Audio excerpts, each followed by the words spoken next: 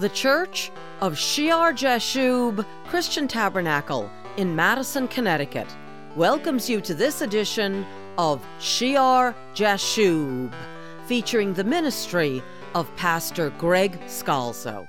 Today, we will be concluding a sermon in the Heavenly Authority series. And when we left off, Pastor had just read from Ephesians chapter 4, where Paul gives the purpose of the office of the teacher. Here is Pastor Greg.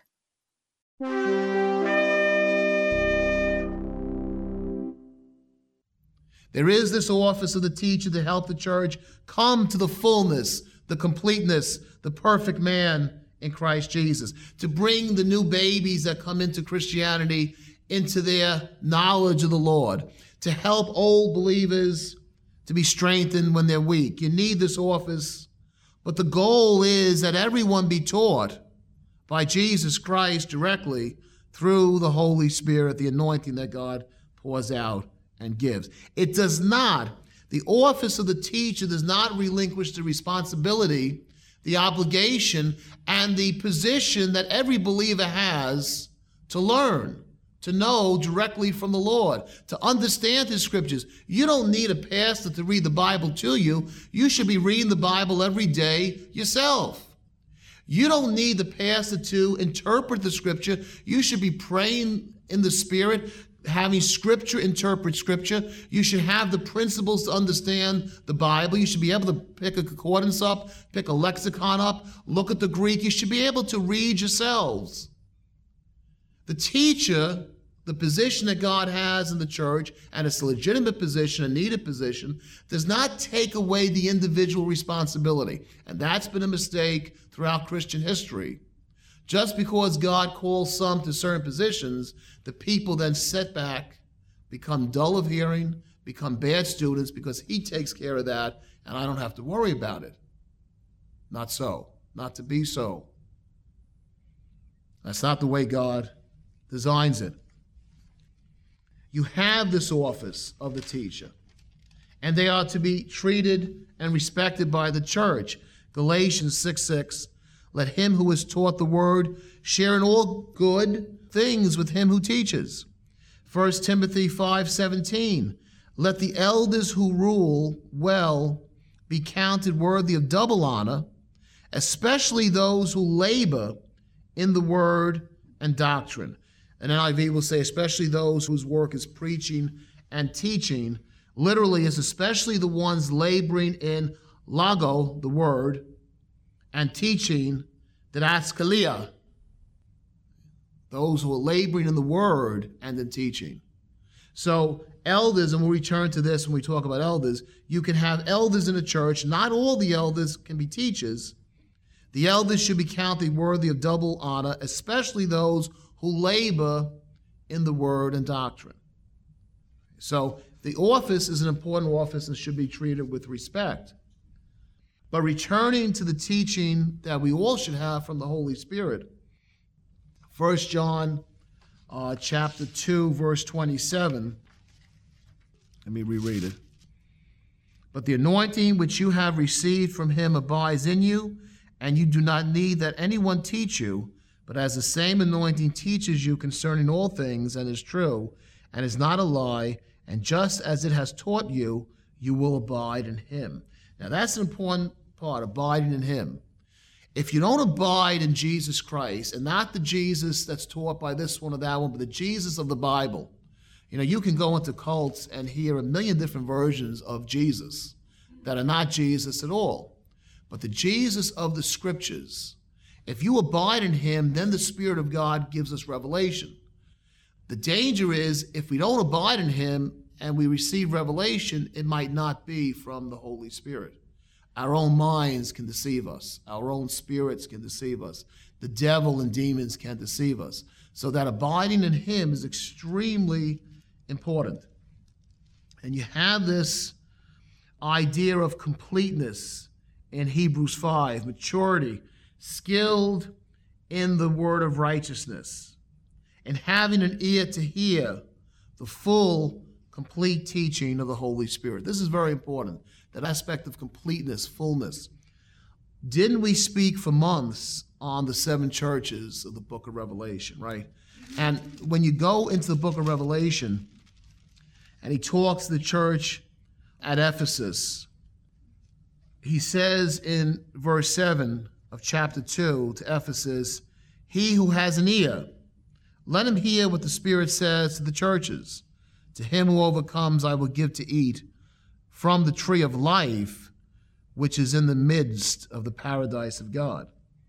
The church of Smyrna, he ends up by saying in verse 11 of chapter 2, "He who has an ear, let him hear what the Spirit says to the churches. He who overcomes shall not be hurt by the second death."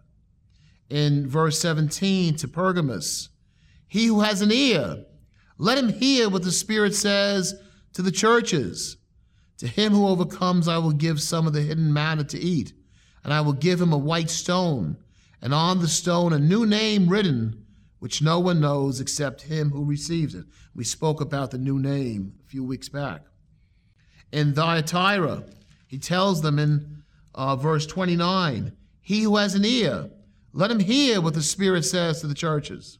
In Sardis, in chapter 3, verse 6, "He who has an ear, let him hear what the Spirit says to the churches." To Philadelphia, in verse 13 of chapter 3, "He who has an ear, let him hear what the Spirit says to the churches." And lastly, to Laodicea, in verse 22, "He who has an ear, let him hear what the Spirit says to the churches." 7. We talk about 7, the complete number. Perfection, completeness. Now, the Spirit is telling each one of these churches a different message. Why? Because they've gone off in a different era, right? Some of them have done very well in areas the other churches are doing poorly in. And the Spirit doesn't address that. Jesus commends them for what they've done right, but the Spirit is addressing what they're doing wrong. The full message, the complete message, the fullness of it, the completeness of it, the whole work of the Holy Spirit. That anointing has to be open. That anointing that teaches us has to be open to the complete Word of God, not part. Otherwise, it's like that menorah. A few lights are lit and a few are not. And we're called to light every lamp on the menorah, to have the completeness. Because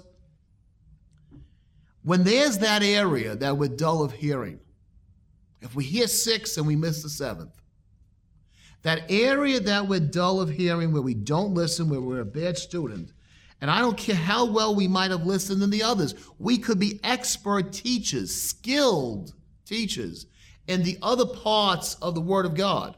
But the one area that we miss, that we ignore, I guarantee you that is the area we will fall. Because Satan will come in, he knows it, he will come in and twist his way in and bring us down by that one area. So it's not enough to be open to the anointing of God's Spirit to teach us. We have to be open to the full anointing of God's Spirit to teach us. Now, there are teachers that are given different ministries. You know, there are different gifts, right? And obviously, to have the office of a teacher, you need to have some gift of teaching to explain it, right? And there are different offices. We're speaking about the office of the teacher. And then there's different operations or workings.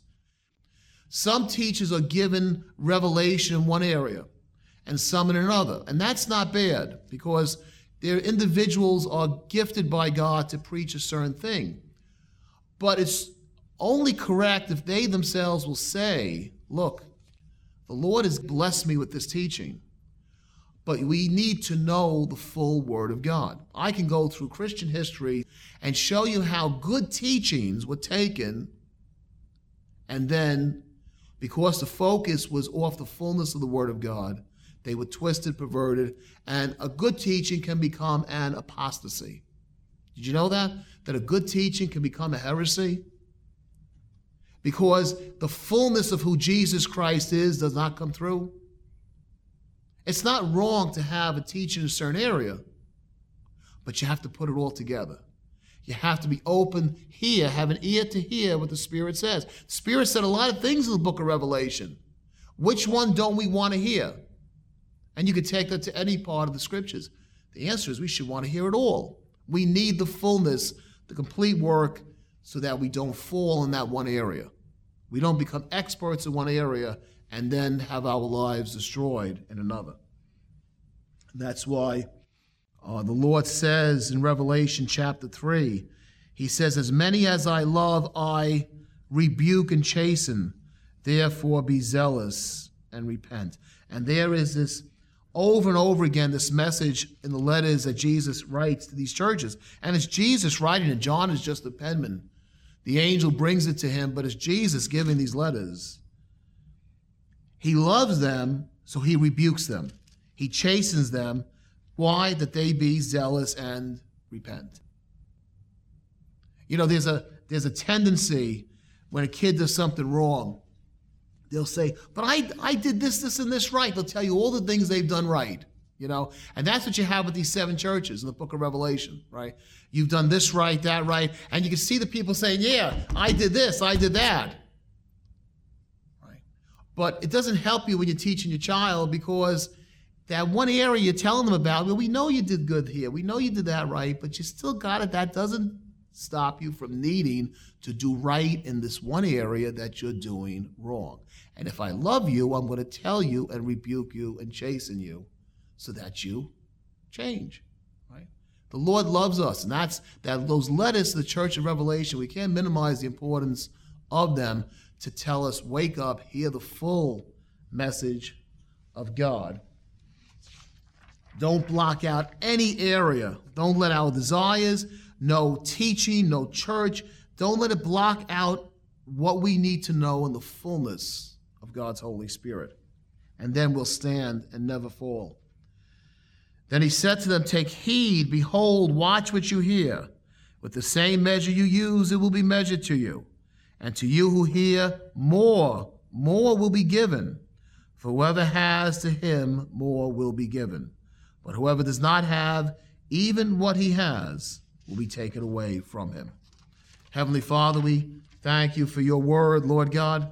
We pray, Father, that we would indeed become complete, grow to maturity, come to the end, be finishers of what we start in Christ Jesus, in the perfection of your righteousness, Lord God, that we would not close our ears to any area your Spirit shows us, Father, that we would not take one part of your word, but we would take the wholeness, the fullness of your word, your Logos, that we would become skilled in it, Father.